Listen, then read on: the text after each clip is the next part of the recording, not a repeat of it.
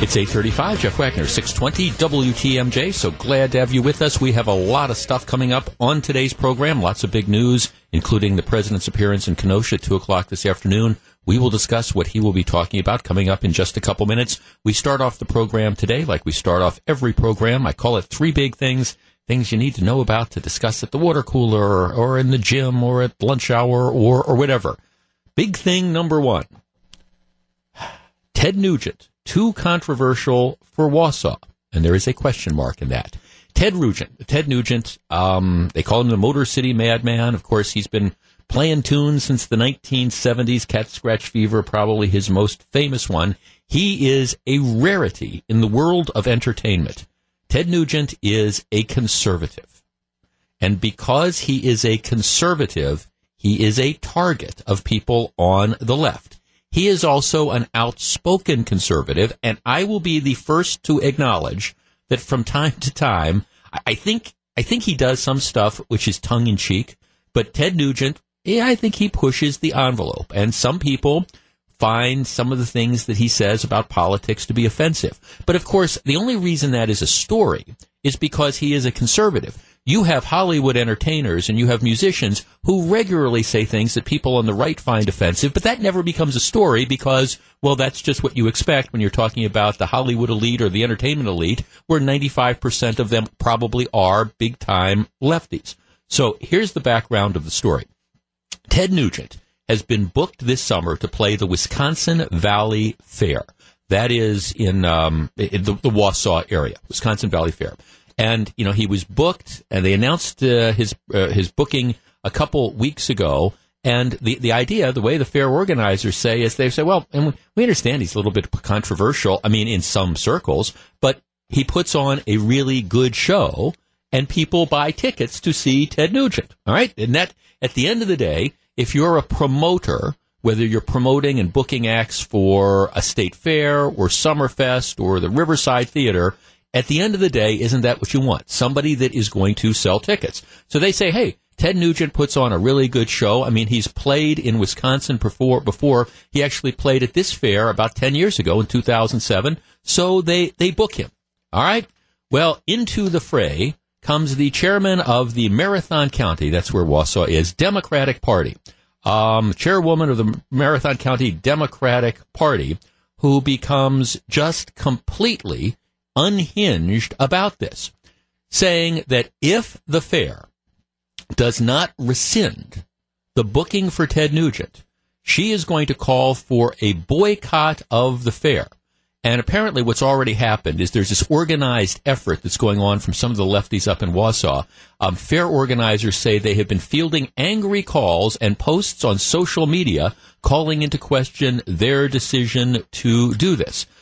As a result of this, the fair administrator says that she and board members were getting all these calls, so they're going to have a meeting on Monday to decide whether or not they're going to continue to book Ted Nugent. She says, well, we didn't expect the response to be that bad. Well, okay, to which I would say, all right, you know he is controversial.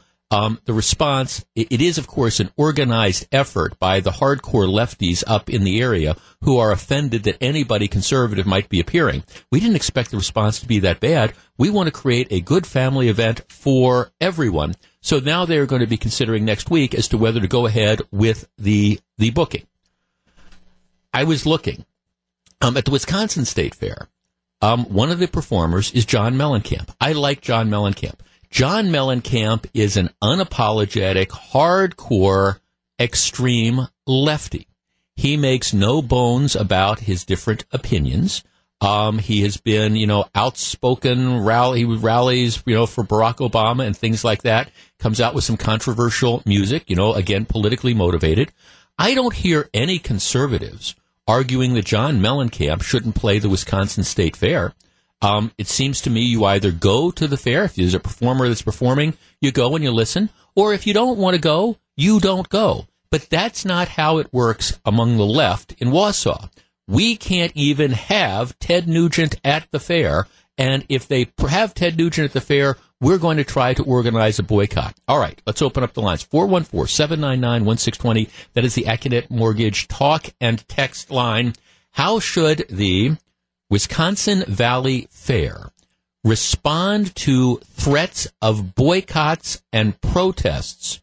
Should they say, okay, Ted Nugent, too controversial, we're not going to have him? Or should they say, hey, this is entertainment, you don't want to buy tickets, don't buy tickets, otherwise get off our back? 414-799-1620, that is the Accunet Mortgage talk and text line. This is, you wouldn't think that this would be a time of political profiles and courage, but I will tell you this, if the Wisconsin Valley Fair, in the wake of some of these whiny complaints, backs off on booking Ted Nugent, it will be an incredible shame. 414-799-1620, that's the Accunet Mortgage talk and text line. What do you think? We discuss next. If you're on the line, please hold on. 841, Jeff Wagner, 620 WTMJ. 844, Jeff Wagner, 620 WTMJ. Okay, if you're just tuning in, that's Ted Nugent. Controversial, largely because he is a conservative. He's on the NRA board of directors, and I will admit that he has said some things that are kind of out there, all right? But he's an unmitigated conservative. There are all sorts of lefty entertainers who say all sorts of wild things as well, with no consequences. Anyhow, Nugent is booked to play the Wisconsin Valley Fair, which is the Wausau area, on August 4th. They announced this, and the head of the Democratic Party up there goes ballistic. Oh, this is hateful. He's terrible. We demand that the fair cancel the booking, or else we're going to urge a boycott of the fair. We're going to protest this. Apparently, the people on the fair board are being bombarded by these AstroTurf, calls from people. Oh, this is awful. They're going to meet Monday night to decide whether to cancel the Ted Nugent show. I think it would be appalling if they do. Amy in Wauwatosa. Amy, good morning. You're at 620 WTMJ. Good morning, Jeff. What do you think? I think it's ridiculous. I agree with what you said 100%. I'm not a Ted Nugent fan. I don't own a gun. But if people start boycotting concerts because of their political affiliations, what's next? It's ridiculous. Well, right. If you don't want to go to a show because you don't, don't buy the ticket. That's why I was looking. Okay, I'm a John Mellencamp fan. I don't like his politics at all, but he puts on a good show. Well. Yeah, I'm not going to call Kathleen O'Leary and start a campaign on this radio station to, okay, he's too controversial politically. You've got to, we're going to threaten a boycott. That would be dumb, and that's exactly what they're doing ridiculous. Up in Wausau. Yeah. Yeah, and who knew Wausau had that many, Well, I'd be curious. What I would be curious, Amy, is whether, like, the fair organizers saying they're being bombarded on social media with complaints. I actually wonder how many are coming from the Wausau area. You know what I'm saying? Or whether this is just one of these, like, national things. But again, it doesn't matter. If you don't want to go, don't go. I will tell you this. I'm getting a number of messages on our text line. If Wausau has a backbone, they go ahead with Nugent. They probably would have the biggest concert ever. Yeah, my guess is that this controversy, there's a lot of people who might be so-so on Ted Nugent who are going to say, you know what? I'm not going to let a handful of angry lefties push me around. I'm going to buy tickets. My guess is this might be the best-selling event of the fair if they don't back away from this. 414-799-1620. Doug in St. Francis. Doug, good morning. You're at 620 WTMJ. Hey, good morning. I'm with your last caller as well. I think it'd be ridiculous to acquiesce to the Democrats. Look at the state of Wisconsin. We have the governorship, the Senate, the state assembly. We can't let those people drive our freedom of speech. And Ted Nugent is iconic. Yeah. I mean, he fits in up there. He's a hunting and fishing kind of guy. Right. And that's what I like. Right, and it's head-banging, old-style rock and roll. It is the perfect sort of thing for, an August 4th night at the Wisconsin Valley Fair. And again, if you don't like his politics, God bless you, don't go. Yeah. And the publicity is selling more tickets as we speak. Thanks. I will tell you, it's funny, Doug. If I had plans to be around Wausau on August 4th, I would buy these tickets. Okay, on our text line, Sweaty Uncle Teddy is one of the best performers out there. He puts on one heck of a show, right? Which is why you go to these shows. Everybody knows I'm a big Jimmy Buffett fan. Jimmy Buffett is a huge lefty. All right, but I like the music. I'm not organizing these protests, but it's so interesting to me that you have some people on the left. Now, in the entertainment community, just like in the mainstream media, it is dominated by the left. I mean, if you want to talk about an endangered species, try to find a conservative in the popular music world or in the, entertainment world. And if you happen to find one, the very idea that that person could make a movie or that that person could be doing a show, that is such a threat to people like the woman that runs the chairwoman of the Marathon County Democratic Party that they just decide that they have to stifle it. First Amendment applies to government sort of thing, but this idea that, it's just so horrible, we can't have a guy like Ted Nugent even appear because it's going to be just so divisive, it's not going to be keeping with the family theme of the fair. Well, okay, like I say, if you don't want to go to the fair that night and see the show, don't see the show. Let's talk to Byron in Milwaukee. Byron, you're on 620 WTMJ. Good morning. Good morning, Jeff. I couldn't agree more with the last two callers. I think, let people vote with their dollar. I mean, he's going to fill seats, and that's what they're looking to do. I mean, aren't they wanting to make money for the county? Yeah. Now, do you think it's going to be a success? If they go ahead and continue the booking, do you think it's going to sell a lot of tickets? I do. I mean, I personally don't like Ted Nugent, but I think he's a phenomenal, performer, and I think he'll fill the seat. Oh, yeah, and if anything, this controversy, perhaps, like I say, my guess is there's probably a lot of people up in Wausau who might have been on the fence about this, but they're now going, wait a second, I don't want to have a handful of crazy lefties push me around. I'll go to the show, if nothing else, just to stand up for the rights of people to actually book conservative musicians, if you happen to find one somewhere. Exactly. No, thanks for that. And again, to me, that is the ultimate key to all this. But the big aspect of the story, it's beyond Ted Nugent. It's this idea that we can't have this counter position. You can be a screaming lefty. You can say whatever you want about President Bush and the war in Iraq. You can say whatever you want about President Trump, and that's fine. You can denounce Republicans as being Nazis or hate mongers or whatever, and that's okay. We're going to be embracing. But then you have a guy like Ted Nugent, and I'll be the first to acknowledge, like I say, he's out there with some of the stuff that he says, and I think some of the stuff he says, he just kind of does it to generate attention to himself. But regardless, all right, when a Ted Nugent comes, well, then it's this huge controversy. Then we have to boycott him. Man, I mean, this is what we're doing in 2017. We're talking about boycotts from the left. Greg in Fond du Lac. Greg, good morning. You're on 620 WTMJ. Good morning. How are you today? Very well, thank you. Okay, is Ted Nugent too controversial for Wausau? I think he should be able to play wherever the devil he wants. But my opinion is if they cancel him, maybe all the other people ought to boycott the fair. Well, I mean, I don't like to talk about boycotts and stuff, but there is a question of counter-protest. And unfortunately, I'm sure these fair organizers, they're not used to getting phone calls. They're not used to seeing stuff on social media. So they overreact when you get some of these AstroTurf efforts to pressure them. My guess, Greg, is there's all sorts of people in Wausau who would respond exactly the same way. And I'm just hoping they stand up and do the right thing and say, look, the fair is about entertainment. We think it's going to be a successful show. He puts on a heck of a show. Come out and enjoy it, or don't, but get off our back. Yeah. Mind your own business. Well, exactly. Thanks for vote with your wallet. I mean, exactly. Vote with your wallet. Again, I'm not calling up Kathleen O'Leary and saying, hey, John Mellencamp is this huge lefty. How can you have him on the state fair stage? Maybe that's inconsistent with family values. Have you heard some of the things that he said? Oh, no. I mean, okay, he's an entertainer. Go listen to the show. If you like the songs, buy the tickets. If not, don't. I mean, my goodness. Andrew in Milwaukee. Andrew, you're at 620 WTMJ. Good morning. Andrew. Hello. Hi, Andrew. Yes. Morning. How are you? I guess my comment is, and I obviously come from the position as an attorney who's worked with high-level entertainers, I'd be looking at suing them for tortious interference with contract. Mm-hmm. I think they're using their position on the city government.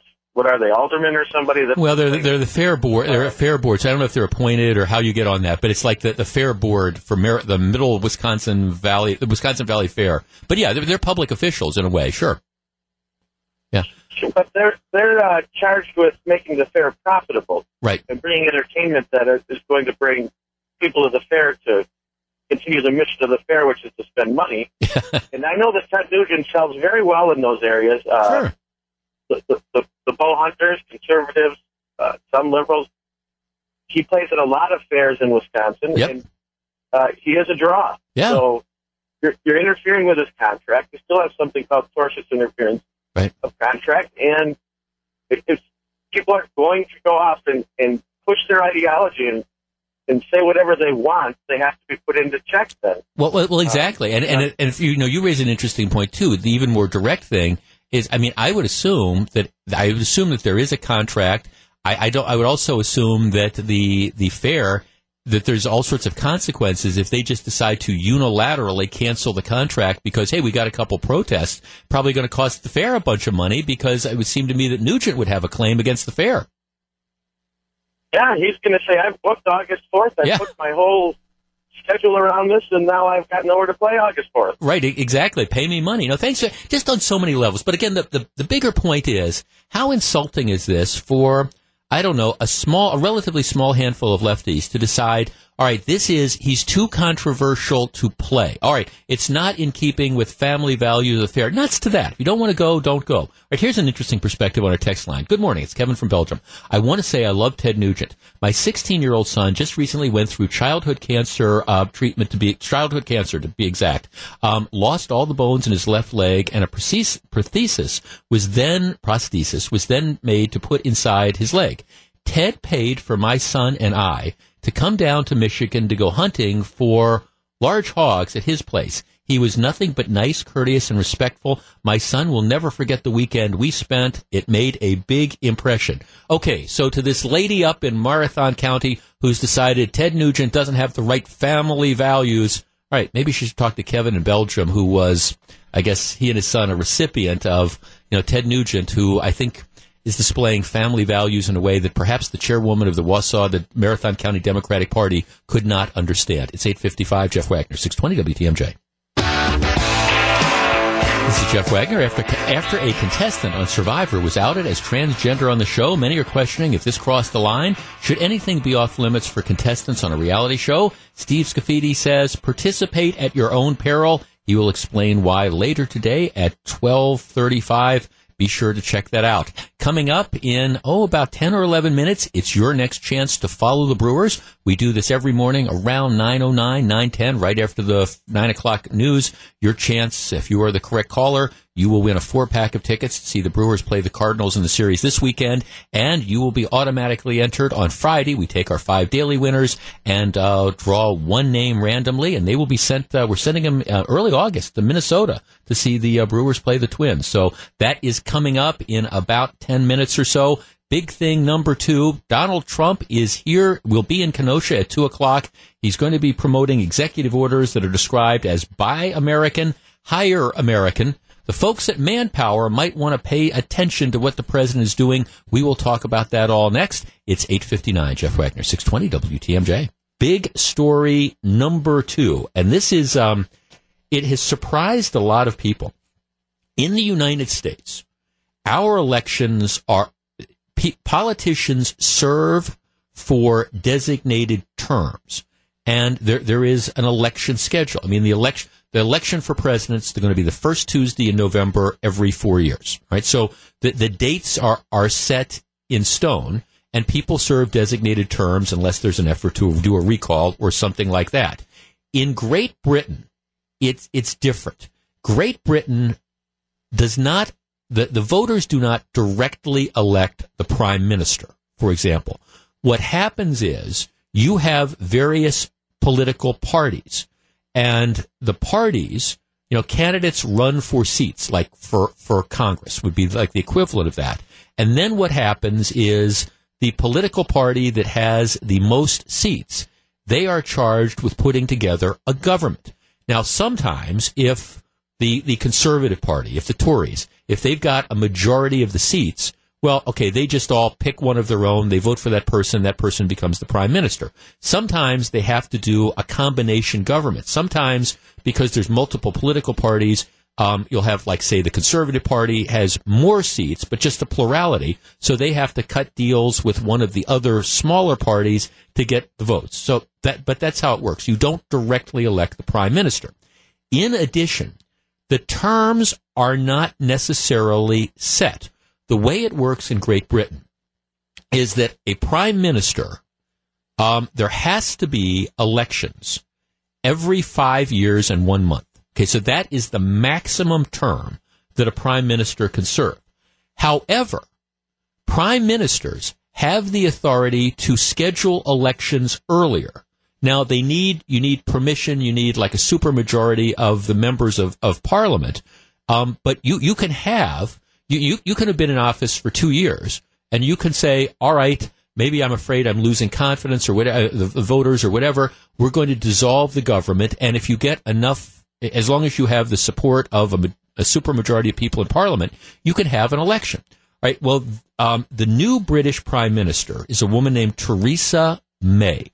You will remember that last summer there was the huge controversy over Brexit, which is the Great Britain exiting the European Union.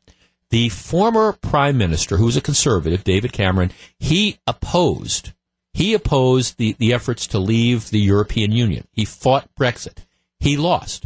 And so what he said is, okay, look, this is the will of the voters. The voters want us out of the European Union. I did not support this. I do not think that I am the right person to lead the transition since I didn't support it. So he stepped down as prime minister. And the Conservative Party, which has a relatively narrow majority right now, they then elected Theresa May to be the prime minister. All right, Theresa May announced today that even though her term, if she wanted, she could serve until 2020. There's another 3 years left on the term before she would have to call an election. She announced this morning that she is going to call an election. There's enough votes in Parliament to support this. So in early May, Parliament will be dissolved. And then in early June, there will be an election. So all the members of Parliament, all the ministers of Parliament, all the members of Parliament, they will be up for election. And so you will get a completely new Parliament, in early June. Now, the political reason why she is doing this is her main opponent, the Labour Party head, is extremely unpopular.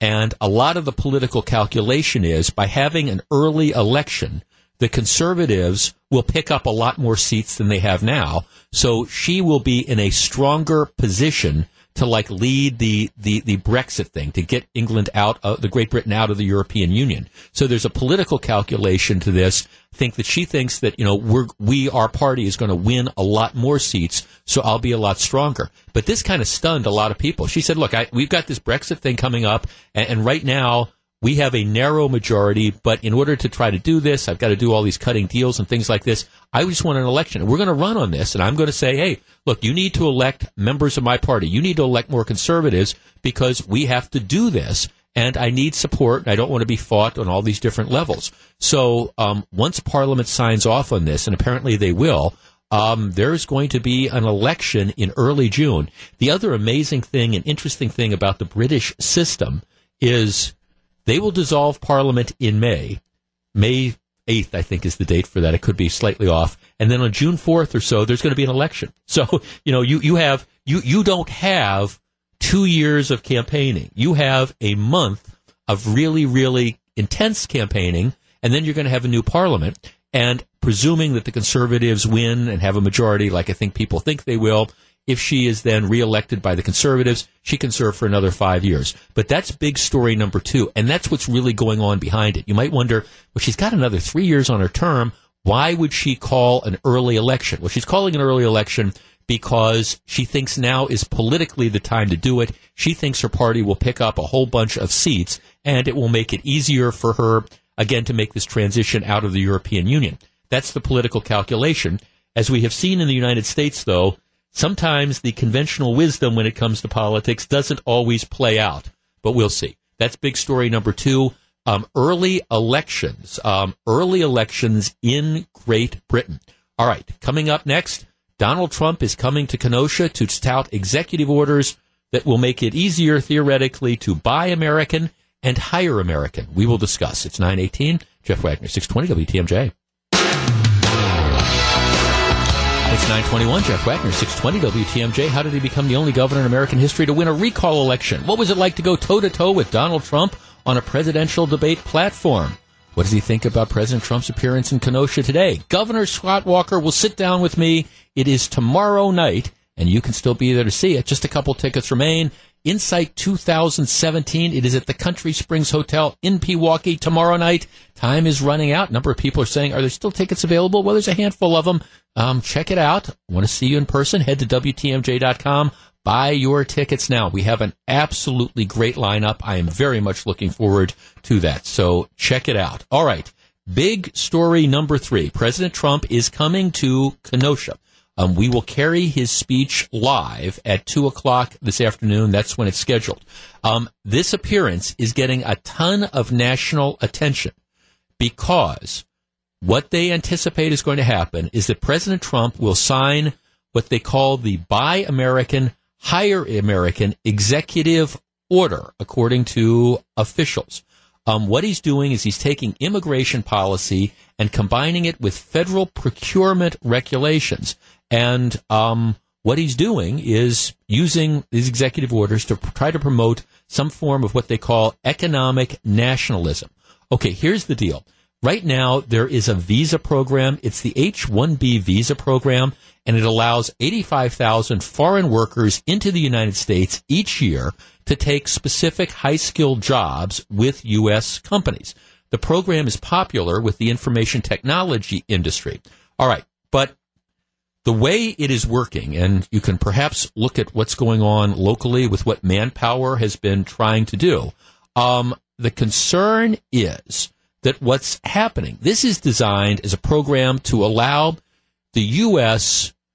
companies who have specific high-skill needs, and they can't fill the skill needs with people in the U.S., so the program says, okay, we're going to give you visas so you can find somebody in Germany who is like some supercomputer brainiac, and you can bring them in to fill a role. All right, so that's how it works. The problem is, in practice, what has happened is a lot of companies are using these visas to import foreigners, mostly from India, who don't have any particular unique skills. They're not more skilled than American workers, but what they are is they're willing to come in from India and they're willing to work for less.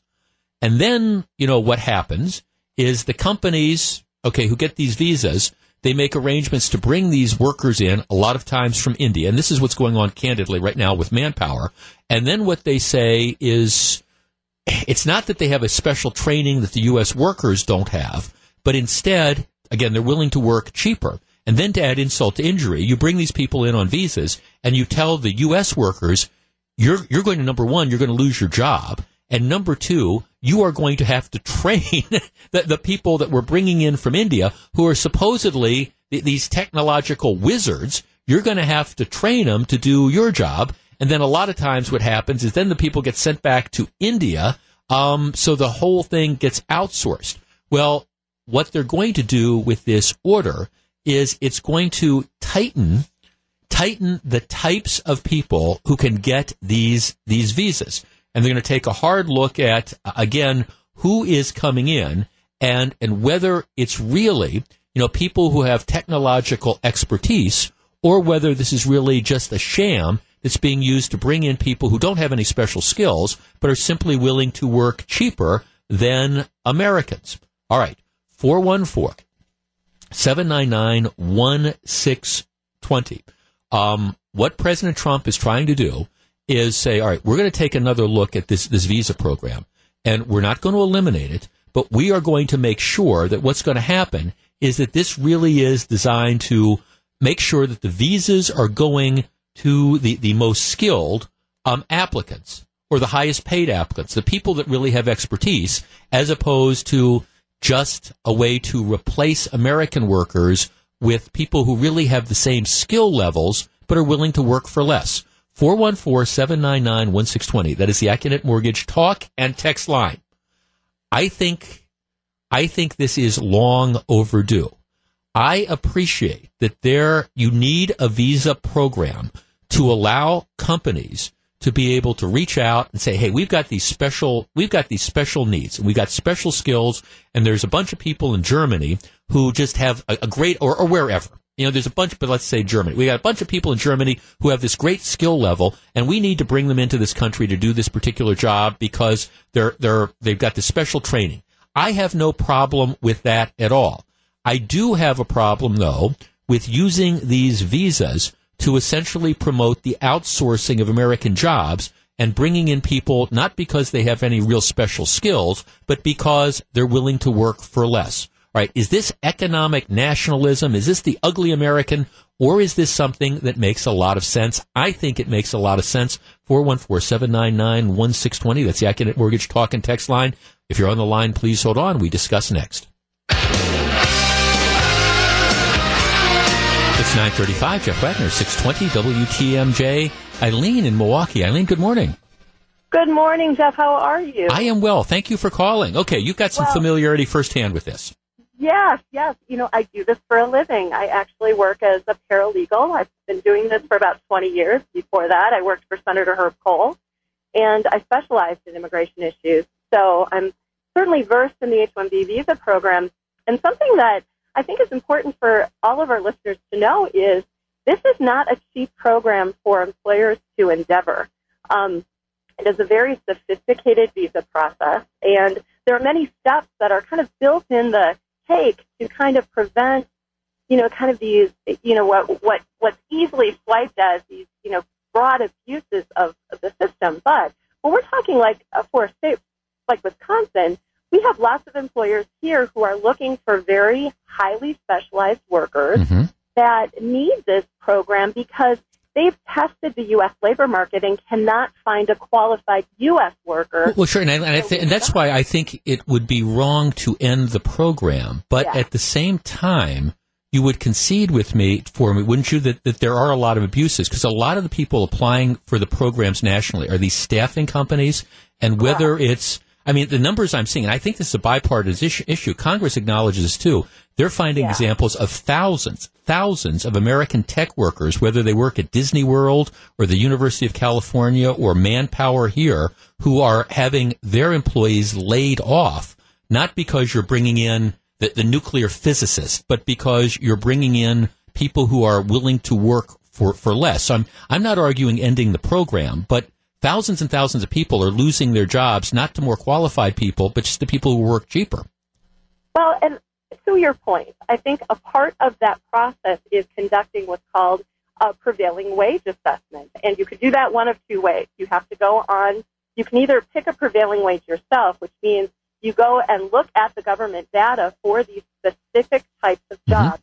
And, in this case, it's a lot of software development jobs that have gone more the contractor route because, quite frankly, it's cheaper for employers like, for instance, a Manpower to hire contractor workers so they don't necessarily have to pay those benefits. The contractor workers, if they're working in Milwaukee, they would still need to be paid the same prevailing wage, if not more, than a U.S. worker. So if the U.S. government comes back with a prevailing wage assessment at different levels, and there's usually 4 levels, and depending on what your minimum requirements are for that position, will issue that prevailing wage. Jeff, I can promise you those wages are not undercutting American workers. Well, but what happens, though, is what happens, though, a lot of times is they bring the people in on the visas, they get trained, and then they get outsourced. They get sent back to India or wherever, where I assume the wage. About those things. Pardon me? And I think that's part of, and I'm not defending that. I think that's part of more of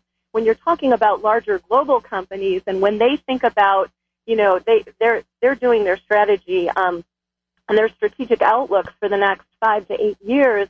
They're seeing where they can best issue that labor, and if it means that they can farm out software developer positions to countries where they can pay those workers less. That's a travesty because, yes, what happens is, and we've seen probably, the worst case scenario is that a U.S. worker is training an H-1B worker to go back to their home country and take that job away. However, I think what we see far more of is, I think instead of the bigger companies, let's look at the medium companies, and certainly ones right here in southeastern Wisconsin that for this program and for positions like this, they're having a really difficult time. For those 85,000 visas that are available, 199,000 people applied last week for those. Right, and I see, and Eileen, I mean, right, and I appreciate the perspective. Thanks, and that's why during the campaign, one of the things that now President Trump was talking about was completely eliminating the program. That makes no sense to me, and I'm not advocating that, but and that's not what he's doing now. What he is talking about, what I understand that he's going to be doing today, is saying, look, we need to focus on what this program is really about. And that's what you were talking about. We need to, this is designed to bring in highly skilled workers from overseas and allow them to essentially take jobs that we don't have, jobs that Americans are trained for right now. And that's, therefore, you supplement the American companies. I think that makes perfect sense. That's what the program is designed for. What it has become, at least, and I'm not saying for everybody that comes in, but what you have now is you have these staffing companies that are applying for these visas, and they're not bringing in these incredibly highly skilled people. Matter of fact, they're bringing in people who, in many cases, are arguably less skilled than the Americans who are doing the job. They come in, the Americans then have to train them, then the job gets shipped back overseas, and the American worker is out of work. That's what I think he is designed to crack down on. If our conversation was, let's eliminate this whole visa program, I would be with you. I'd be arguing, no, that doesn't make any sense. It has a purpose. What Trump is trying to do, at least the way I understand it, is to focus the program on what we should be focusing on. If we're going to use this, let's use it for what it was originally intended for, the people who have skill sets that the American companies need, that we can't find American workers for. The most highly paid sort of jobs, not the entry-level jobs. Let's bring in a bunch of people from India who are going to be doing like routine computer software development, and then as soon as the American workers train them, let's ship them back. And the reality is, now, out of the 85,000 people who came in last year on the visas, I can't tell you how many exactly fit into that category. But Congress, and again, this is a bipartisan thing. There's all sorts of legislation that's being proposed by both Republicans and Democrats. Congress recognizes that there is a problem, and there's all sorts of efforts to try to, again, crack down on what I would say would be abuse of the program in, again, trying to identify who's there to take the American job versus who's there to supplement the system. And to me, I mean, I think that's what the key ends up being. You don't need to do away with the program, and he's not talking about doing away with the program. It's like, let's focus on what the program is really supposed to be all about.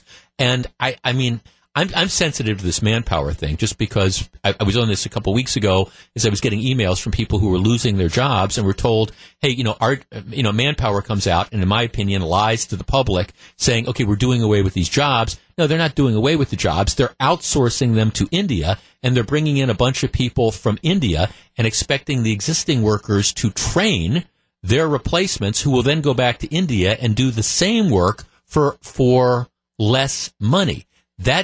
Maybe that makes good sense for the stock price in a global market, but I'm not a protectionist kind of guy, but still, I mean, it's at some point in time, I think you have to raise these questions. Let's see. I have an email here. Please do not use my name. Okay. I worked at a large retailer in their IT department. I enjoyed working with the Indian workers. They were very nice, hardworking people, but for the most part, they did not have the specialized skills not held by American workers. They were here simply because they were willing to work for less, which is, again, the key. I don't think you need to eliminate this program. You need to get it back to what it was originally supposed to be. 943, Jeff Wagner, 620 WTMJ.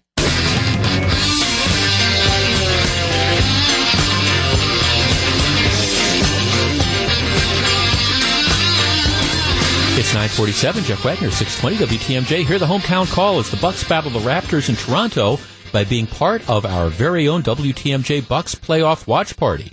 Join us for Game 2 tonight at the Bosch Tavern in Hales Corners as we cheer on our hometown team with the hometown radio call of Ted Davis echoing throughout the building. There's no better way to watch and listen to the Bucks beat the Raptors again.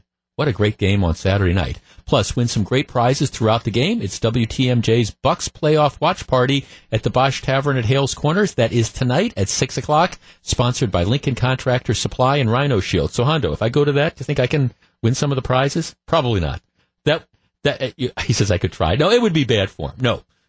You know, station employees, no. I don't need whatever we're giving away. You know, I will not compete against you. But it sounds like a lot of fun. Matter of fact, if I can get over there, I will. It sounds like it's a lot of fun. All right.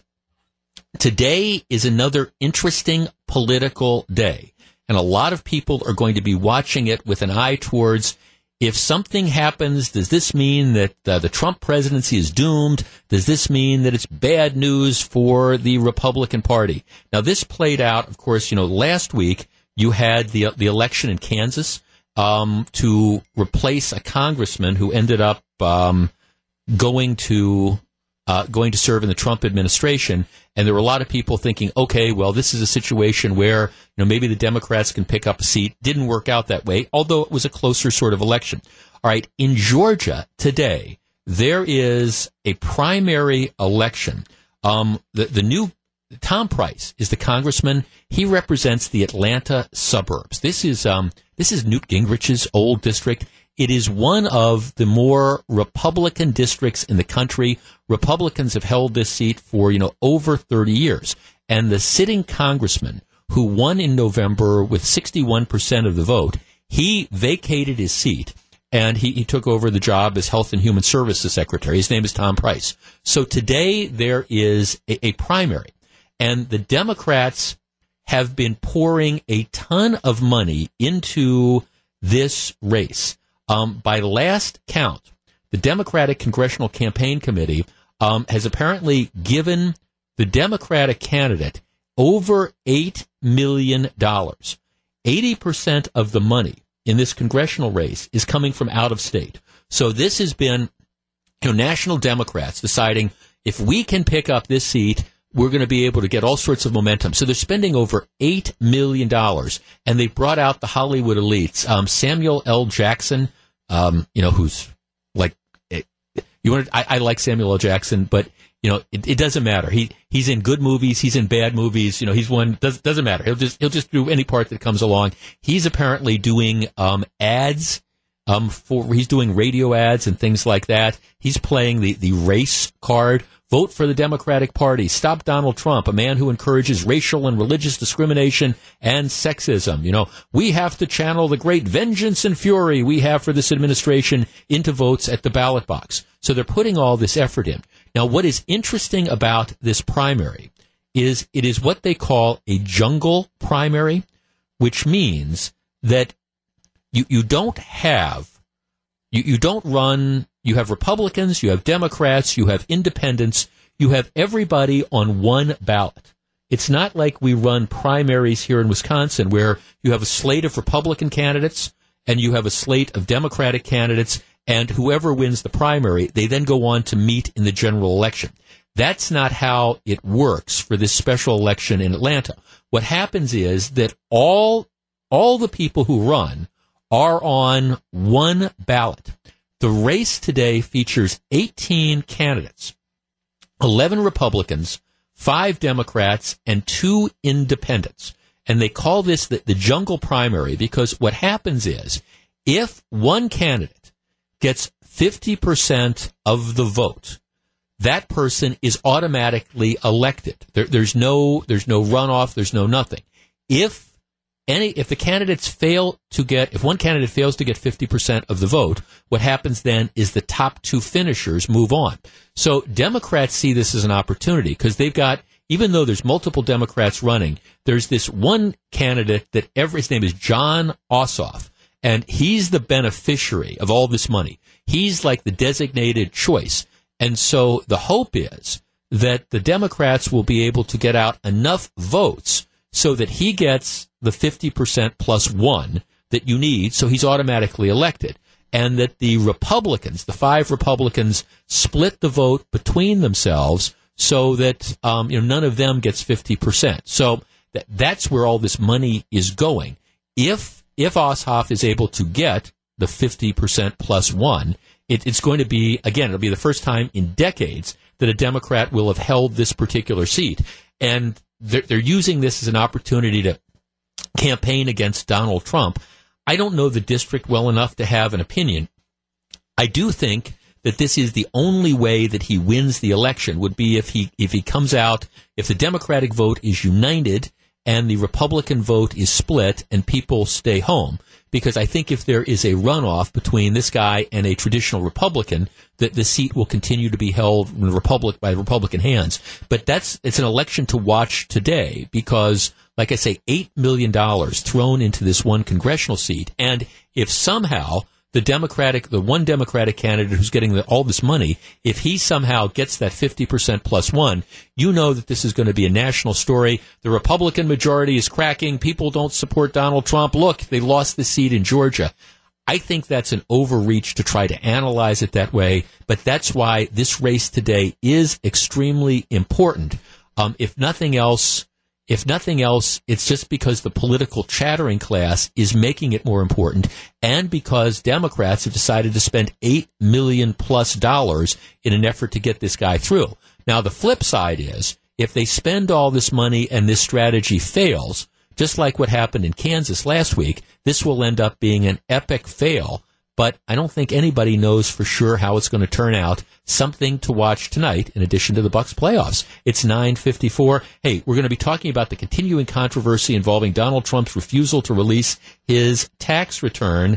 And Facebook finds itself in a lot of trouble. Plus, today is tax day. And we're going to have a discussion about what frustrates you the most about taxes. So stick around. That is all coming up. It's 9:54. This is Jeff Wagner, 620 WTMJ.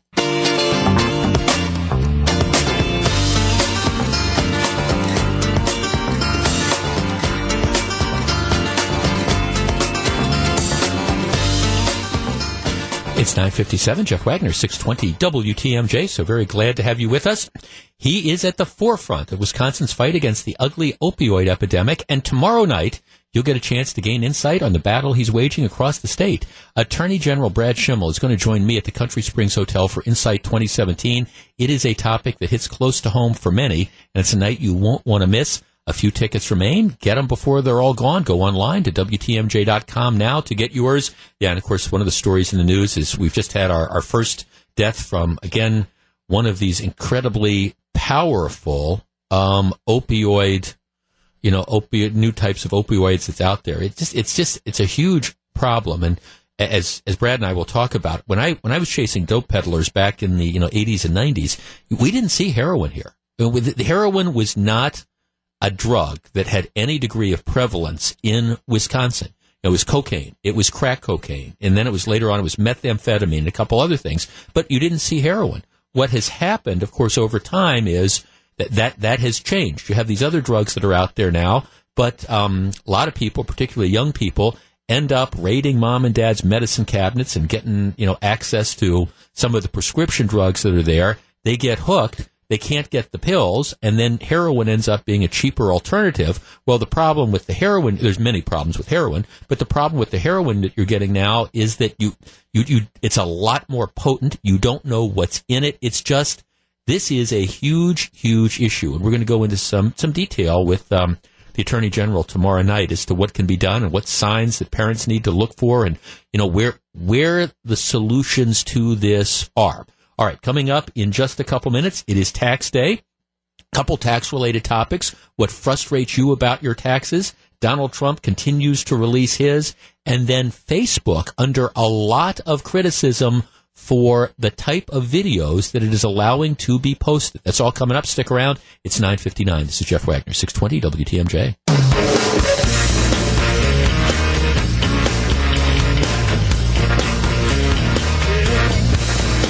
It's 10:08, Jeff Wagner, 620 WTMJ. We call this segment Dealer's Choice. We do this time every day. I consider it to be one of the, not necessarily the biggest topic of the day, but a very talkable one. And, Today, it has to do with taxes. And I have, just for maybe one segment, I have an open-ended discussion. Today is tax day. Normally, tax day is April 15th, but today, because the 15th fell on a weekend, normally it would be that Monday, but Monday was a holiday in D.C., so since it's a holiday in D.C., everybody gets the opportunity to wait until today to file the taxes. Now, if you haven't started your taxes yet, well, my advice would probably be go get one of those extension forms and go from there. And as we talked about yesterday, there's been a number of big changes in tax filing over the years. It used to always be that if you were watching television this evening, every TV station, every local TV station in all the markets across the country would camp out outside the big post office in the area. We used to have all the TV stations would set up outside the downtown post office, and you would see lines of cars. They would have extra people that were on staff just to take the tax returns so people could mail them by, midnight, get them postmarked and all that type of stuff.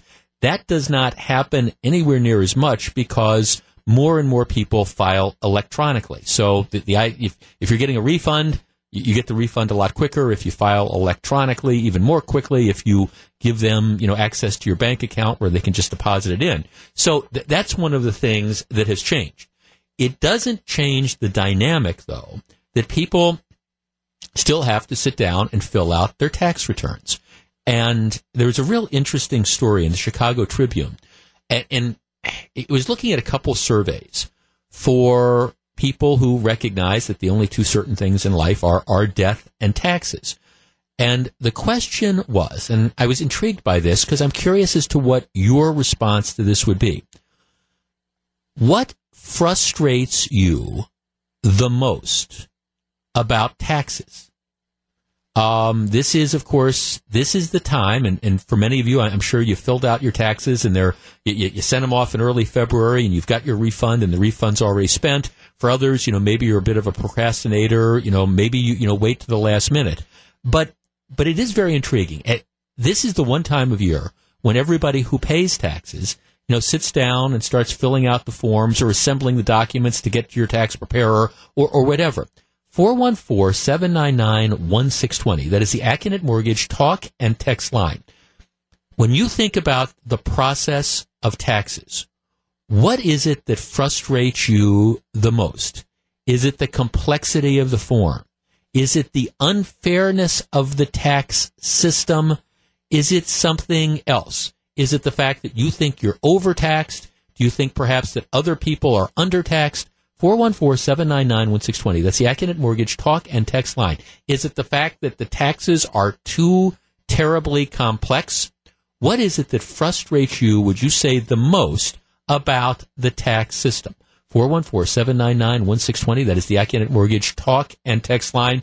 And I confess, when I was looking at the story in the Chicago Tribune and looking at the polls, I was perhaps a little bit surprised by what at least the respondents did. But I'm curious, when it comes to taxes, what is the most frustrating thing to you about our taxes and our tax system? Thought perhaps it was a timely conversation to have on April 18th, which this year is tax day. We're back to discuss next. If you're on the line, please hold on. 1012, Jeff Wagner, 620 WTMJ.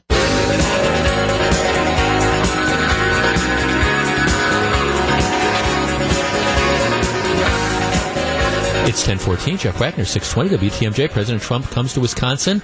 What he had to say and how will it impact on your family? John McCure has complete coverage beginning at 3 o'clock during Wisconsin's afternoon news. Be sure to tune in. Yet, if you haven't been paying attention, today is tax day. It's April 18th this year. And I think it's an interesting opportunity to sit back and we all, or at least almost all of us, have to fill out the tax returns, whether we do it ourselves or whether we do it through a tax preparer. What is the thing that frustrates you the most about taxes? 414-799-1620. That is the Acunet Mortgage talk and text line.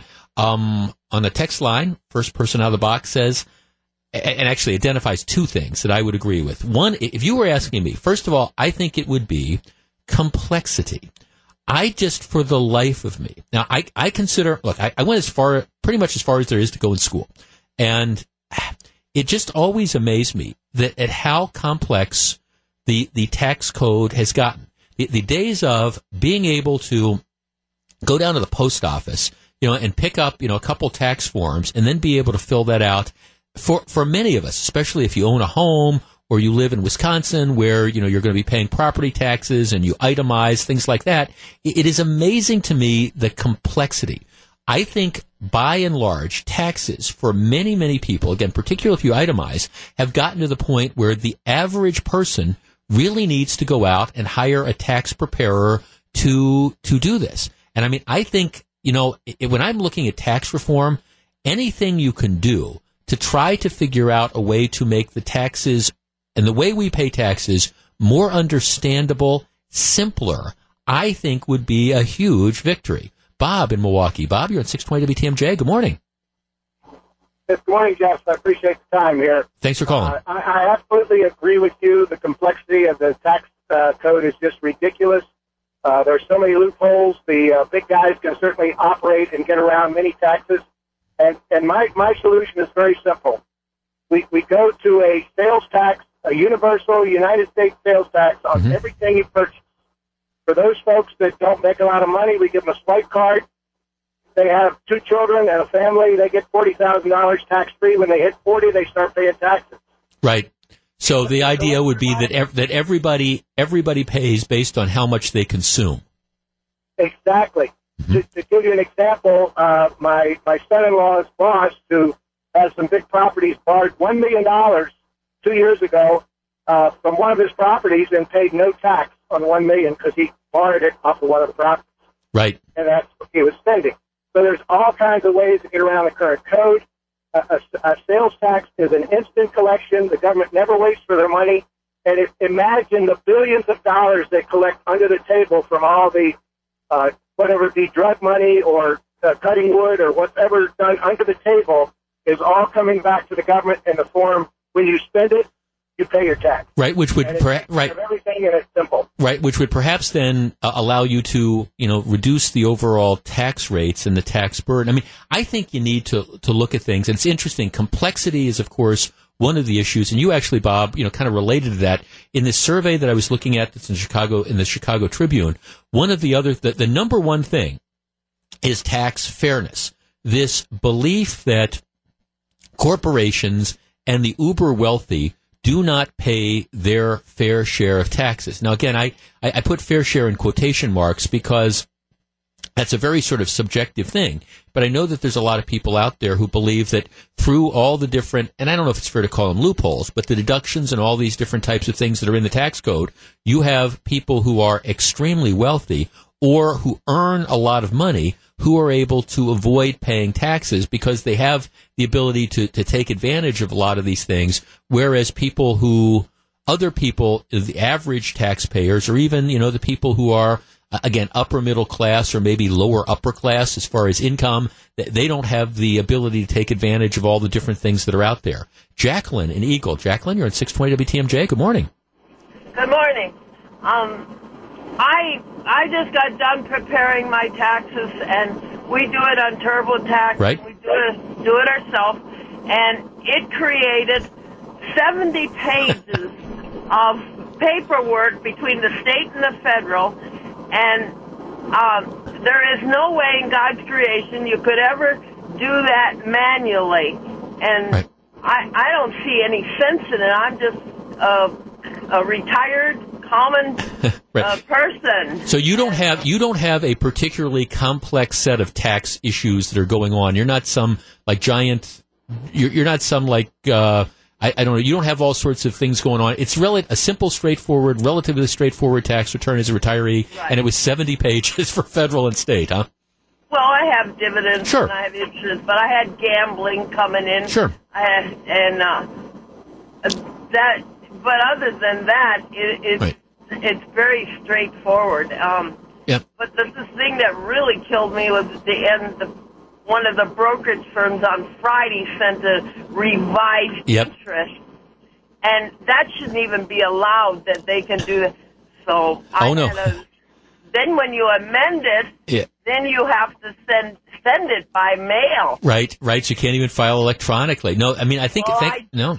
I had filed electronically. Right, but you have to amend it by mail. Yeah, no, that's what I mean. No, thanks. No, I think it is that complexity, and I do, by the way, Jacqueline, feel your pain because actually this was one of the reasons I'm glad I had an accountant this year, because I got some documents from my late wife's employer, and the accountant said, I think these are wrong.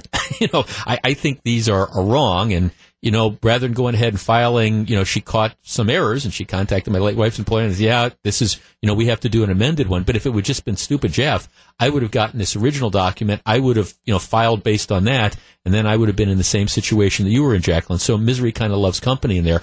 I do think it is the complexity. And look, I'm not smart enough to know how you have to revise the tax code.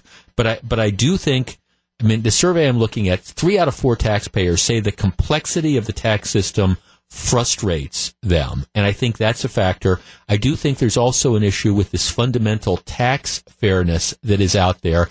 I would also add, they need to do something about the alternative minimum tax. The alternative minimum tax, and I understand that, this is, again, for some of the class warriors that are out there, this is this argument that, okay, people who make a bunch of income don't pay their fair share. Well, the problem is the alternative minimum tax was put into place, in the 60s, and it was designed to catch 3 or 4 or 5,000 super wealthy people who were, in fact, taking advantage of tax loopholes and not arguably paying their fair share.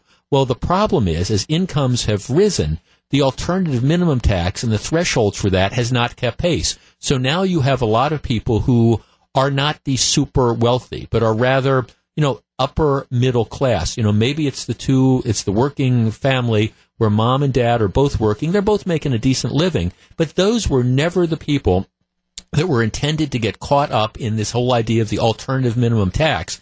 And yet now they are being snared in it. So, I actually think the AMT is something that desperately needs reform if you're going to do that.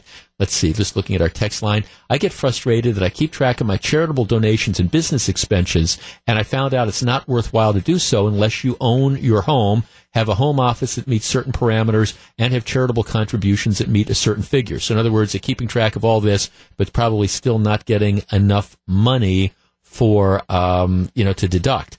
Evan, Kachi says, what bothers me is that there is a discount for being married, basically a penalty for being single. Well, there is kind of a marriage penalty with that. Bottom line is, I think one of the things that President Trump and the Republican Congress needs to do is you need to come up with some meaningful form of tax reform. There is a lot of controversy in Washington right now over that. Paul Ryan has a plan which would in general lower tax rates for lots of Americans. But in order to pay for that, he's talking about imposing an income tax. That, I think, is dead on arrival in the U.S. Senate. Lots of people have all sorts of different ideas, some of which are very, very good. But unfortunately, there doesn't appear to be a consensus right now. And this is one that I think I would start with some form of tax simplification, because I think Americans should be able to understand where the money is going and why they're being taxed. It needs to be simpler. You need to reform the tax code. It's 1024, Jeff Wagner, 620 WTMJ. Speaking of taxes, Donald Trump's taxes are not going to be public, and some people aren't happy. Stick around.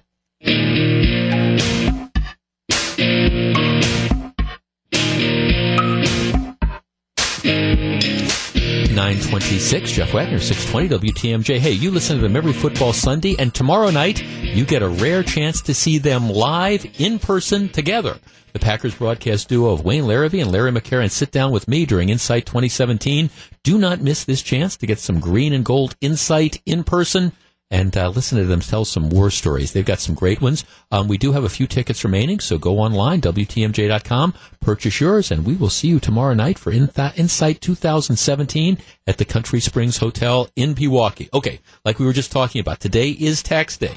Over the weekend, there were protests, and there's always protests when it comes to stuff that Donald Trump does, but there were protests in a number of cities, people demanding that Donald Trump release his tax returns.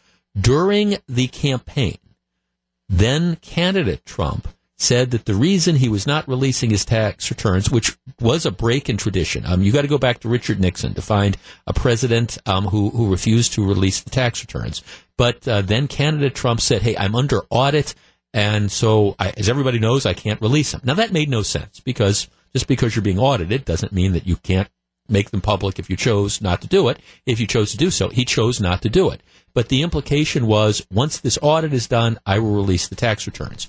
Well, there's an obscure IRS law, by the way, that says that for a president, your tax returns are automatically audited. So theoretically, now that he's become the president, any tax return that he files will be subject to an audit that could last, I don't know, a year, 2 years, however long that's going to.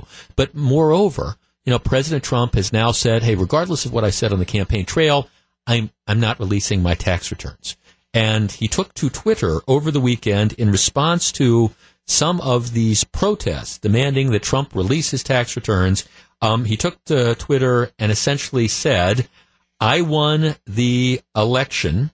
I am not releasing the tax returns. Actually, I did what was an almost impossible thing to do for a Republican. I easily won the Electoral College. Now tax returns are brought up again. He's made it very clear through himself and through his spokespeople that he's not going to release his tax returns. Polls, to the extent you believe polls, show that the majority of people feel that he should release his tax returns. But as far as a voting issue, as far as what you feel strongly about, this is way down the list. I think people believe that he probably should release his tax returns because this is a break of 40 years of tradition. But as far as, how important an issue is this, well, this isn't up there with North Korea or Syria or the state of the economy. And I think what the pollsters are saying is, look, that for the people that don't like Donald Trump, they're not going to be satisfied. It doesn't matter whether he releases his tax returns or not. They're still not going to like him. So he really has nothing to lose by not releasing his tax returns. I think it would probably be a good thing for him to do it.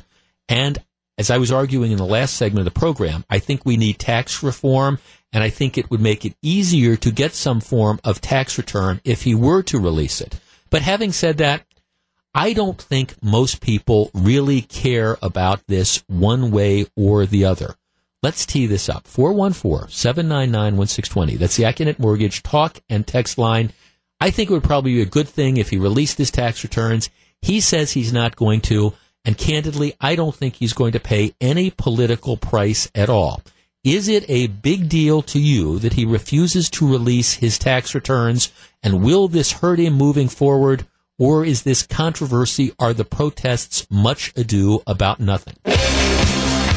It's 10:35. Jeff Wagner, 620 WTMJ. Look, I think it would probably be a good thing for President Trump to release his tax returns. But the truth of the matter is, I don't think most people care. The Trump haters, they're going to continue to hate whatever is in there. It doesn't matter one way or the other. People who support the president see this as a non-issue. And I think most people think, given all the stuff that's going on in this country, who really cares at the end of the day? He says he's not going to release them. What do you think? Robert in Milwaukee. Robert, good morning. You're on 620 WTMJ. The worst reason to do something is just because we've always done it that way. There's lots of things that we don't do anymore that we used to due to privacy issues and other things like that. The other problem is, look at the retaliatory nature of the left-wing side of the Democratic Party going after businesses and things like that. I don't blame them for not reporting it. I don't think anybody cares, and the argument, though, it's an issue. The argument, Robert, is, well, if you saw his tax return, I remember when the guy got a hold of, when MSNBC got a hold of the 2-page 1995 thing, and Rachel Maddow goes on this lengthy rant about, well, we have to see if there's business ties to Russian oligarchs or all that kind of silliness. Is there, for the conspiracy theorists out there, by looking at the tax returns, could they then disprove, I don't know, allegations that he's been getting payoffs from Russian mobsters or something like that? I think you only open it up to more of that and distract the country and everybody else to a bunch of stuff that isn't important and doesn't matter.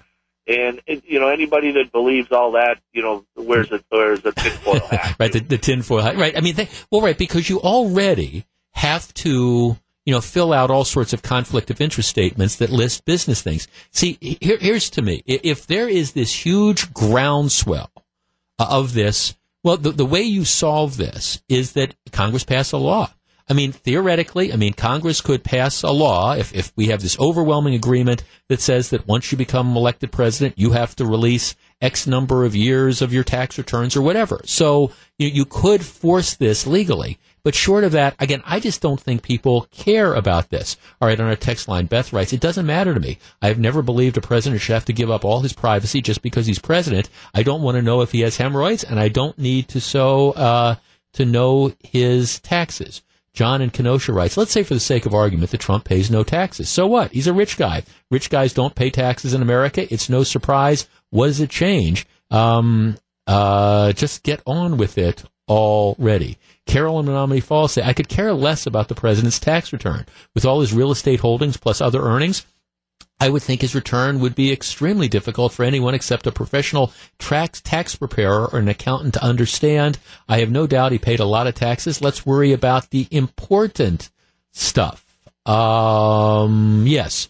Now, Gary in Hustisford writes that, he heard that there's a movement in U.S. Congress to vote against tax reform until Trump releases his personal returns. That's the issue, because there is going to be this argument that, well, maybe he's going to be, he wants to get rid of the alternative minimum tax. Well, we know back in 1995, he took advantage of that. So maybe this is like self-dealing or self-interest. Well, okay, you need to get rid of the alternative minimum tax because it unfairly targets lower upper class or upper middle class people that it was never intended to. Steve in Brookfield. Steve, you're on 620 WTMJ. Good morning.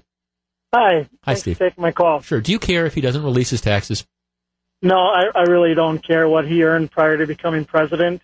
I think most of those protesters are actually being paid, and they just want to see what a tax form actually looks like. Right, for no purpose. For no purpose. Remember, again, that MSNBC thing, when they get a hold of the 1995 tax return, it's touted for like 20 minutes about, what could this be? And then it turns out to be a nothing burger. He made a bunch of money. He paid a bunch of taxes. Go figure. Right. What I would rather see is the current taxes of the people that go into Congress and they turn into multimillionaires. I'd love to see how they go in and make that money. Yeah. Yeah, I see. I think, thanks for calling. In many respects, I think you can, if the concern is conflict of interest stuff, and again, you have, this is what's lost on so many people that are pushing the tax return disclosure drum. There's all sorts of disclosures that you have to make when you are elected to federal office. And not only do you have to estimate your net worth, but there's all sorts of disclosures, stocks type of stuff like that, business contacts. If the concern is that there is a conflict of interest or something, okay, just you can tighten up those rules. But I do think it's a matter of privacy. I don't know. My theory as to why President Trump isn't releasing his tax returns is that because of legitimate deductions or credits or whatever, he's probably paid very little in taxes over, a several year period, at least on his personal income tax return. I have no doubt that there's no criminal things going on, because I got to believe Donald Trump is constantly under various audits. And if there was a belief that he was doing something wrong, you would have heard about that. Do I think it would probably be good? Yes. Do I think it's a voting issue? No. Do I think people care? No. And the truth of the matter is, the president is right, that it's not going to satisfy anybody. You could release the tax returns, and next week, the same protesters who were out in the streets across this country screaming on Saturday about, he's not releasing his tax returns, all those same people would be out on whatever the next issue du jour would be. So, the haters are going to hate. It's not going to make that go away. This is just the lightning rod particular issue. Controversy involving Facebook. One of the most difficult things that I have found as hosting a radio show for as long as I've hosted a radio show is what happens when you deal with breaking news. You get the story that there's a school shooting in X place, or there's this going on, or whatever. And there's always what we call the fog of war, the initial reports that turn out to be many times inaccurate. And it's always very difficult to know what is appropriate to talk about, what is accurate to talk about. And I don't have too many regrets about things, shows I've done over 20 years, but, you can always learn from stuff. And I think back, particularly when I was starting out, if I had to identify a couple things, it might be, well, maybe it was just too soon. There was this breaking news story. Maybe I should have waited to let it develop instead of talking about it. That's always the battle you have with breaking news. All right. When it comes to television, there are, and radio, there are controls. If you've got a breaking news story that involves, say violence, that you've got a standoff, even if TV cameras are on the scene, it doesn't necessarily mean that they're going to put, a gun battle, for example, on live television. You have producers, you have news directors, you have people that are making the decisions as to what is appropriate to show and what is not appropriate to show. You have those controls. When it comes to the internet and social media, there are, in fact, no controls, or very few controls, and it turns out to be the Wild West. Now, let's talk about Facebook. Everybody, knows Facebook, and I see a show of hands, everybody that's got their own Facebook page. Well, Facebook, which is the world's largest social network, and they make money by selling advertising. And one of the things that they have moved into over the last couple years is they have moved into more and more live video, encouraging Facebook users to post live video. And they believe that by having people post live video, what that does is it gives people more incentive to go to Facebook and watch things. Therefore, it gives them more eyeballs. Therefore, it lets them become more attractive to advertisers. So there is this incentive move to live video. The problem is, unlike like at a TV news station where you have somebody who's saying, okay, this is a breaking event. This is a live event. Should we be covering this? Should we be putting this on TV? When it comes to the internet, there's not those controls. So this is the way the New York Times tells this story. On Easter Sunday, Steve Stevens drove around downtown Cleveland on what he said was a mission to commit murder. And soon he had an audience of millions for his shooting of Robert Godwin Sr., 74, which Stevens recorded and posted on Facebook. On Monday, authorities continue to be looking nationwide for the guy. Now Facebook is facing a backlash on the shooting video. What happened is the guy posts the murder. He takes a video of what he did and he posts it on social media. It took Facebook over 2 hours to pull the video down. But even after they posted it, and even after the video was down, by then it had been shared by millions of people. So even though it wasn't available on Facebook, it had been disseminated to all sorts of people. The grandson of the 74-year-old man who was murdered pleaded with other users on social media to stop sharing the video online. He writes, please, please, please stop retweeting that video and report anyone who has posted. This is my grandfather. Show some respect.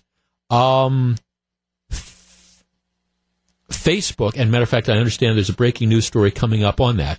But I mean, Facebook says, look, we don't want to arbitrate, what's posted on our site. But so we want to put this up there, but we're trying to have some standards. Really, really bad behavior. And these live platforms like Facebook, and look, we use Facebook Live. We live stream our pop culture. We have our pop culture corner and things like that. And the reports are that the murderer, the alleged murderer, they've discovered him and he's dead. He's deceased. Killed himself. That's the report. We'll have an update on that. But, he's been a fugitive since then. But this is the guy that posts the video. Now, my larger point is that, I appreciate the live stream on Facebook. We do that. We have my pop culture corner. We have my week in review. We live stream it. But what's happening is more and more people who are committing crimes or seeking attention or whatever for acts of violence, they're using these features, and Facebook is apparently doing a lousy job of catching it. If a murder video is allowed to be up there for 2 hours, 414-799-1620, that is the Acunet Mortgage talk and text line. All right, this is the Wild West of the Internet. There's no question about it. And, Facebook, in some respects, is between a rock and a hard place. We want to have the live streaming because that's what people want to see. That's what advertisers want. It gets more eyeballs. But what do you do when you now have, people who are posting murder videos? And is the fact that you can now post these videos, these examples of violence, does that make people perhaps more likely to do it, the attention seekers? And does Facebook have an obligation to be more vigilant? I mean, my God, you would think that somebody would have been able to recognize when this thing was getting all the traffic that you got a murder video that's up for 2 hours. Does Facebook need to be more vigilant in monitoring this stuff, or is this just where we are in 2017? 414-799-1620, that's the Acunet Mortgage talk and text line. I personally think it is appalling that this murder video was up for 2 hours before they took it down. 2 minutes would have been too soon. What do you think? It's 10:53. We discuss next. I'm Jeff Wagner. It's 10:57. We're talking about that Facebook video was up for a couple hours. It was shared by millions of people. And now a lot of people, myself included, are saying, what do you know what is going on with Facebook that you allow, these type of videos to be up there? And it's more and more, this is a trend that is emerging where you have more and more of these crazy people who are engaging in these acts of violence, and they want the attention, and now they're getting it through these social media sites like Facebook without any controls that you have in the traditional media. There is no way, for example, any reputable television station would have been airing footage of this type of murder. Diana in Racine. Diana, good morning. You're at 620 WTMJ. Good morning. I just wanted to make a comment about myself, as well as several of my other friends have made posts and live videos about conservative issues and how we feel about the transgender issues in that recent Dove commercial. And within minutes, our live feeds and our posts were removed. Within minutes. Some of us were even blocked from Facebook for 24 hours, within minutes. So I don't understand why it would take so long for them to remove something this atrocious. Well, right, exactly. And this is not the first time, Diana, this has happened. No, thanks for the call. No, and here's the thing. Look, I think Facebook Live is a great thing. And again, there's an economic incentive for them to do that.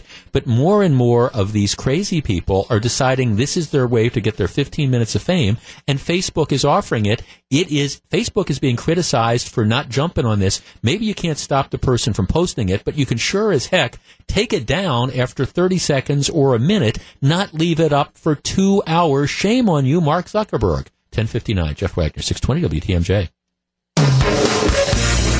It's 11:12. Jeff Wagner, 620. Glad to have you with us. And just bootstrapping on what Jane was saying, we'll be rolling on a news conference that they're holding in Cleveland, and we'll bring you some clips of that as appropriate later on during our news coverage. Secondly, as Jane was also mentioning, Insight 2017 is tomorrow night, and there's been like this late, we have a few tickets left, and there's been this like late rush of people saying, I've been hearing we talk about it.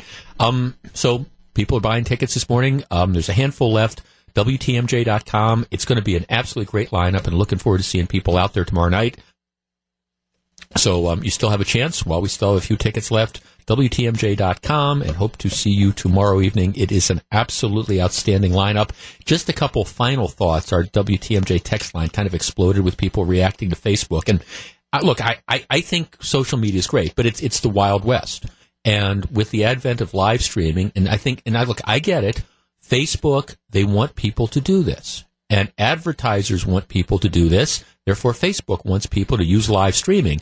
But unfortunately, you've now created this market where you have, for everybody who, wants to post the videos of, them and their kids walking around San Francisco, you have, a handful of these psychos who recognize that this social media is the way that they can, act out their deepest, darkest criminal behavior and then, get their 15 minutes of fame. That's why you had this Facebook killer.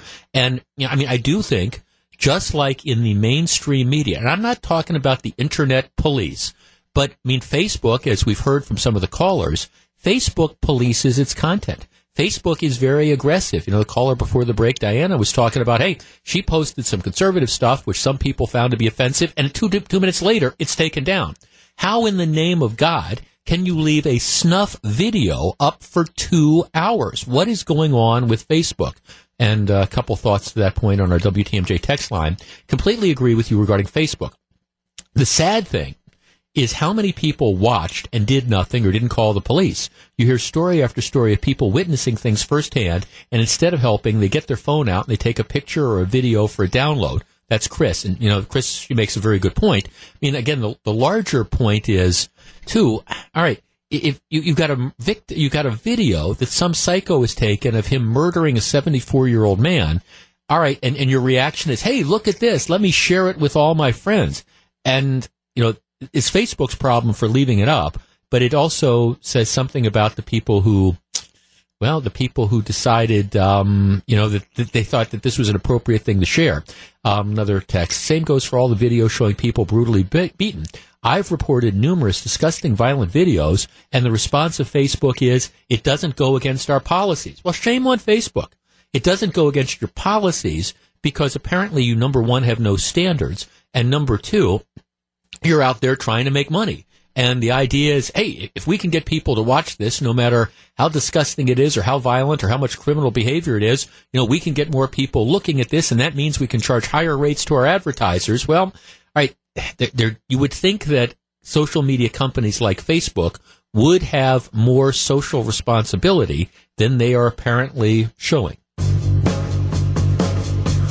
It's 11:23. Jeff Wagner, 620 WTMJ. Look, here is the reality. If the Common Council continues to say no to a downtown strip club, there's going to be more lawsuits, and the city is going to lose. The city's already lost over $1 million for wrongfully refusing to allow one to open up. To continue to do this is to just invite more litigation that you will lose. The owners of the club are looking at going in essentially on Old World 3rd Street, a block to the north of Wisconsin Avenue, in the site of what was an old bar. The city has every right to say, okay, we're going to have restrictions here. We're going to, and they'll be all over it. We're not going to allow loitering outside the club. We're going to be monitoring this for drug use or for prostitution or those type of things. So you have every right to do that, just like you have the right to do it with every bar. But this notion that, if we put one of these type of clubs here, it's going to suddenly hurt our efforts to develop Grand Avenue. Give me a break. I mean, seriously, Grand Avenue has been a ghost town for the better part of 15 or 20 years. This notion that, we're going to put a place like that there that is going to cater to, I don't know, people who come in for the conventions and are patronizing the downtown hotels, that this notion that we're going to do that to me, it is just completely and totally ridiculous. And the fact that you do have other places, including you've got that Arts Performing Center, which has been there forever in that downtown area, and that hasn't stopped. That hasn't stopped development. They're up on Juneau. That hasn't stopped development, in that area, like the new modern, high rise and the Aloft Hotel. It's just this notion that, okay, this business is suddenly, we're going to turn this whole area into a red light district, is just absurd to me in the extreme. Moreover, if you don't do it, you're just going to get lawsuit after lawsuit. So how much of this stuff are the city of Milwaukee going to, put up with? Now, they delayed this vote because the argument was, well, we want to give the Westtown Business Association time to see if they can find another location. Look, that's just silly. They've had years to do this, and the owners want to be in the shadow of the convention center because they recognize that that's an area where they're going to be able to attract sort of business. I'm not endorsing going to adult clubs. I'm not at all. But the reality is people want to do that. That is a business model that I think could succeed because it supplies, again, this form of entertainment that some people want. And as long as it's well run, and you have every right to say, okay, well, we're not going to have people pole dancing in the windows and stuff like that. You black out the windows, you do whatever.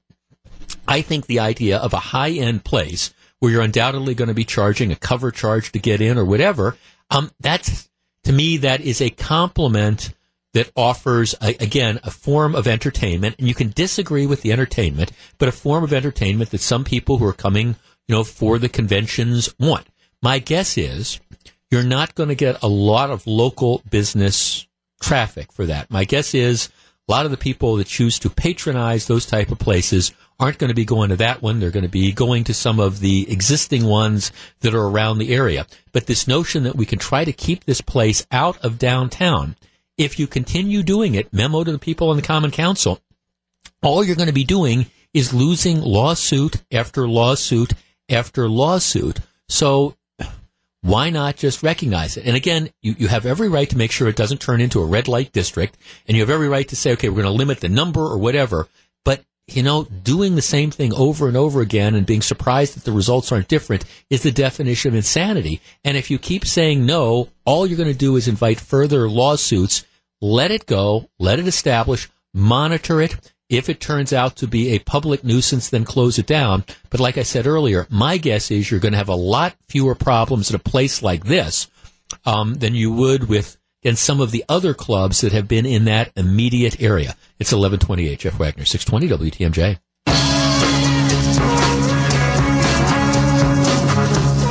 It's 11:36. Jeff Wagner, 620 WTMJ. Hey, how do you get Paul McCartney or the Stones to play your stage? What's the key to convincing some of the most famous musical acts in history to come to your town? We pull the curtain back on the secrets of Summerfest when Don Smiley and Bob Babish join me at Insight 2017 tomorrow night. Only a couple tickets remain. Matter of fact, lots of people are buying them today. Why did you wait to the last minute? Get them before they're gone. Don't wait any longer. Head to WTMJ.com today to buy yours, and I will see you tomorrow night at the Country Springs Hotel. It is a great lineup. Hey, a quick update on something we talked about earlier here. There's a primary election going on in Georgia. It is a Republican seat. It's the suburbs around Atlanta. It's Newt Gingrich's old seat. It has been a Republican stronghold for about 30 years. I don't know that the district is quite as Republican as, say, Jim Sensenbrenner's district is, but close. The last congressman, Tom Price, when he won in November, he won with 61% of the vote. So it's a solidly Republican district. Tom Price, the sitting congressman, resigned the seat to become the Secretary of Health and Human Services. So there's a vacancy. There is a primary today, and the Democratic Party is all in. They've spent over $8 million trying to push one particular candidate. This 30-year-old guy named Joe Ossoff, who's supposedly a rising star in the Democratic Party. The way these primaries work is in Atlanta for the special elections, it is what is called a quote-unquote a jungle primary, which means unlike here in Wisconsin where you have a Republican primary and a Democratic primary, and then the winners go on to meet each other in a general election. What they do in these jungle primaries is they put everybody's name on the ballot. There's just one ballot. There's like 18 names. There's 11 Republicans, 5 Democrats, and 2 independents. And what happens is if one candidate gets 50% of the vote plus one, they automatically win the seat. Otherwise, the top 2 vote getters move on. So the Democrats have gone all in, and this $8 million is essentially being spent to try to elect this Ossoff guy. And the hope is that they can get him through today, that he can get 50% of the vote plus one, because it's going to be so splintered between all the other candidates. If a Republican emerges, even though the Republican would probably run behind him in the final election, they figure the Republican will win. So this is the Democrats' efforts to try to take this seat. And then, of course, trust me, if that happens tonight, you're going to hear one story after another about how the GOP agenda is dead and all these different things. So, I mean, they're putting a ton of money into this race in an effort to try to win it tonight. Well, the interesting thing that's now emerging as an issue is this rising star, the guy who's running in this district, doesn't even live in the district. Doesn't even live in the district. Apparently he lives in the next district over with his girlfriend who's going to medical school or whatever. And he says, well, once I win, I'll move into the district. But look, I understand that, you don't have to live in a particular district to run in the district. It is interesting to me, though, that if if this is the seat that you are going to focus national attention on, that you can't even find a candidate who resides in the district at the time they're going to run. I don't know what's going to happen. My gut tells me the guy's not going to get 50%. He probably will win because there'll be a consolidation. He'll win tonight and then probably go on to lose in the final election. But he doesn't even live in the district. Okay, Arkansas has been in the forefront of the debate on capital punishment. Arkansas puts people to death by the use of lethal injection. They have a drug that they use. And one of the issues that's going on is it's now more difficult to get these lethal injection drugs because some of them aren't being produced anymore. Arkansas has a drug that they have used. Arkansas hasn't executed anybody, I want to say, since 2005. They have 8 people who are scheduled to be executed. They have a supply of this drug, which has been approved, but it is going to be expiring. So they've had people that are sitting on death row since 1992, and so they've scheduled a series of executions, and they want to do it before the drug expires, and then that creates all sorts of other issues. So over the course of the next couple of weeks, they had all these executions scheduled. Well, first a federal judge blocked them. That federal judge was then overruled. Then the Arkansas Supreme Court yesterday, on a vote of 4-3, they blocked the executions. The matter went to the United States Supreme Court, and the Supreme Court today said, well, we're not going to get involved. We're not going to overturn the ruling of the state Supreme Court, blocking these executions, at least for the time being.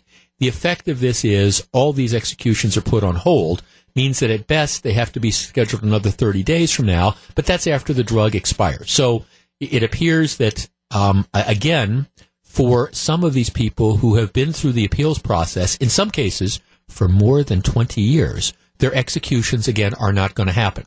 414-799-1620. That is the Accunet Mortgage talk and text line. There are those who would argue that we are a civilized country and that no civilized country uses the death penalty and that we need to eliminate the death penalty and we need to simply say life in prison without parole as an alternative. I know you might disagree with me on this, but I do not buy that. 414-799-1620. That is the Accunet Mortgage talk and text line. I think people convicted of the most heinous crimes, and I don't know if the death penalty is a deterrent or not. I think in many cases it's probably not. People who engage in, you're going to go out and kill somebody, you don't think, oh, gee, am I going to be put to death as opposed to, serving life in prison without parole. I don't know that it's a deterrent, but it doesn't matter to me whether it's a deterrent or not.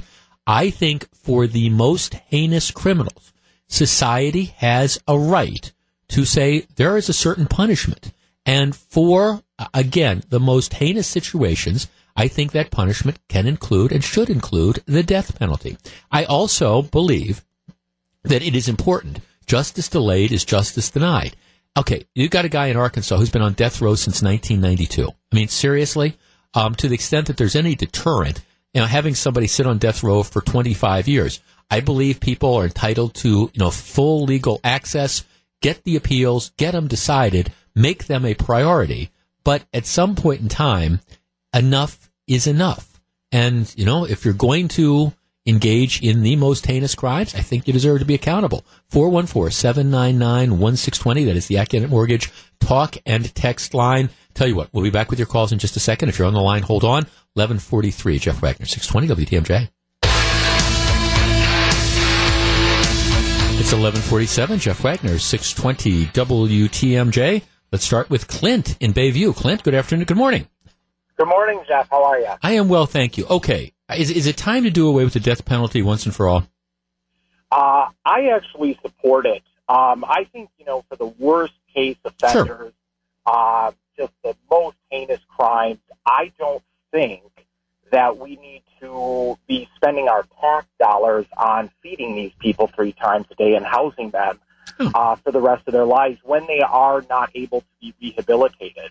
I do believe in rehabilitation for a majority of criminals. You know, maybe people just make bad decisions, but for some people, when rehabilitation isn't an option, it just comes down to economics. You know, why are we paying to keep them alive when they cannot safely be in society? Yeah, they're never right. The reality is they are never going to be released because of the I mean, let's take an extreme example, Clint. Charles Manson. I mean, tell me, is the world a better place because Charles Manson has been, allowed to be living in a prison and getting his 3 meals a day and access to, cable TV and getting love letters from people all over the country, psychotic women who, are attracted to him. I mean, has the world been a better place since Charles Manson has been able to live at the expense of the taxpayers of California since 1970? And my answer would be no. Right, yeah, I agree. And that's actually a good point, too. For someone like the Charles Manson, keeping him alive, you're keeping this kind of cult interest alive, which may, in fact, be, continuing a dangerous situation. Yeah, I mean, I think that you need, if you're going to have the death penalty, and actually, chances nowadays, because of the advances in DNA thing, I think somebody. You want to do everything you possibly can to make sure that somebody who did not commit the crime is not put to death. And that's why I think you need to have every possible appeal that is available. You have to fast track it. You have to allow this to be completely examined. If there are any questions at all as to whether or not somebody is guilty or not, well then, I think it is more than legitimate to say, we're going to hold off until we have resolved this to make sure, for example, the jury got it right. But in many of the cases of the people who are sitting on death row, guilt is not an issue. I was just reading a couple of these case studies in Arkansas. Among the 8 people who were sentenced to death, many of them admit it. It's not a question that they say, yes. I mean, there was one guy, yes, I came in, I regret it, I shot this man in cold blood. If they would have executed me 2 days later, I would have felt that I deserved it. I mean, so guilt is not an issue. Let's put that aside. And I appreciate you got to have all the safeguards you need to make sure that you're not executing an innocent person. But if that person is in fact guilty, if there's no question about that person's guilt, does society in certain cases have the right to say that we want the ultimate punishment? Let's talk to Jeff in Milwaukee. Jeff, you're on 620 WTMJ. Good morning. Hello. Hi, Jeff. Hey, how you doing? I wasn't sure if I was on. You're on. I'm all totally for it, but the thing is our system is so behind the times. I mean, when it takes 20 years, look at the amount of money we spend. What we need to do is revamp our system, get rid of, and make something strong. Hard labor, take away all the books. A prison is a prison. They have so many rights. It's like they commit things over and over. They come back and it's a slap and tickle. Hello, how are you? And it's like a brotherhood. I was talking to Jeff. Thanks for the call. I was talking to somebody a while back who they didn't run the prison system, but it worked in the prison system for years, and was saying to me, "Well, Jeff, you don't understand. We don't send people to prison for punishment. We send people to prison as punishment. So in other words, the fact that your freedom is taken away, that in and of itself is supposed to be the punishment. So as a result, once you get to prison, well, we want to make sure that your prison experience is as, well, I don't want to say comfortable. That's not the right word, but we don't want it to be overly harsh. So, you shoot somebody in the face and get sentenced to 25 years in prison. Well, okay, the punishment is being taken out of society. That's the thinking. So, we want to give you access to all this different stuff. And in some cases, just in order to control inmates, that's what they have to do. I would not want to be a prison guard. I would not want to be a prison warden. I would not want to be a prison administrator. And I sure as wouldn't want to be in prison myself. But at the same time, I do think, especially when you look at, now there's some prisons I would not say this about, but you look at other prisons and it's people adjust to that. And I am not arguing for bringing back corporal punishment or things like that, But at the same time, for the worst of the worst, and I'm talking about the worst of the worst, I think the death penalty remains vital.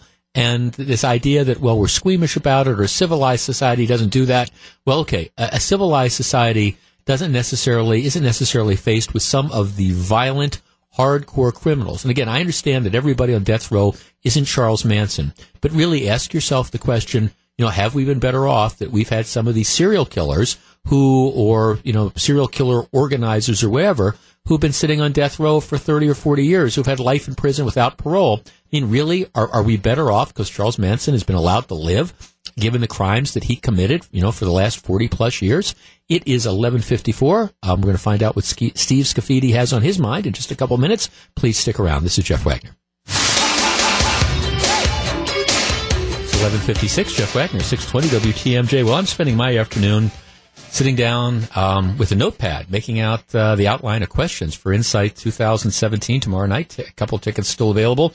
Steve Scafidi. I think I might heighten the process. I think maybe there'll be a beer or two involved too, as I kind of go through that question list. Well, I hope so. I'll be there, and we're looking forward to that. You got some great guests. Yeah. As much as I love the governor, I'm really looking forward to Wayne and Wayne and Larry. Just talking Packers, because we're getting close to the draft, so that's going to be. And Babbage and Smiley. I mean, Summerfest. That's Bob Babbage. He has stories, and we're going to try to get him to tell some of those stories. You got a big show coming up. I know the president's going to be in town, and that's during your watch. Yeah, President Trump set to speak in Kenosha this afternoon. We're going to carry that live, hopefully to be within our show. They're expecting around 2:20, 2:30. Our own Mike Spalding is in Kenosha, so we'll certainly get some sound from that. And the big story that happened just before, at the end of your show and before our show, the manhunt ended for the Cleveland Facebook killer, as they call him. Law enforcement was chasing him or was tracking him, ended up shooting himself, self-inflicted gunshot wound. That ends that manhunt and puts a lot of people's minds at ease in that area. In this case, Erie, Pennsylvania, but of course from Cleveland. Well, of course, the larger question, too, is the whole thing on Facebook, that this thing, the guy films it and it stays on Facebook for a couple hours and it's shared by millions of people. Yeah, we're going to talk about that, actually, in the show, because there's certain things that Facebook can do and certain things they can't do. Right now, they're saying they can kind of get it done in about 2 hours, remove offensive video. Whether that's the case or not, or they can do more, we'll see. Is there potential penalties for people that post criminal activity on Facebook? All that's going to be decided. All that's coming up next on Scafidi and Bilstead. We're going to have a big show, lots going on. Anytime you have the president in Wisconsin, that's a big deal. All that's coming up next. Steve and Scott on Scafidi and Bilstead.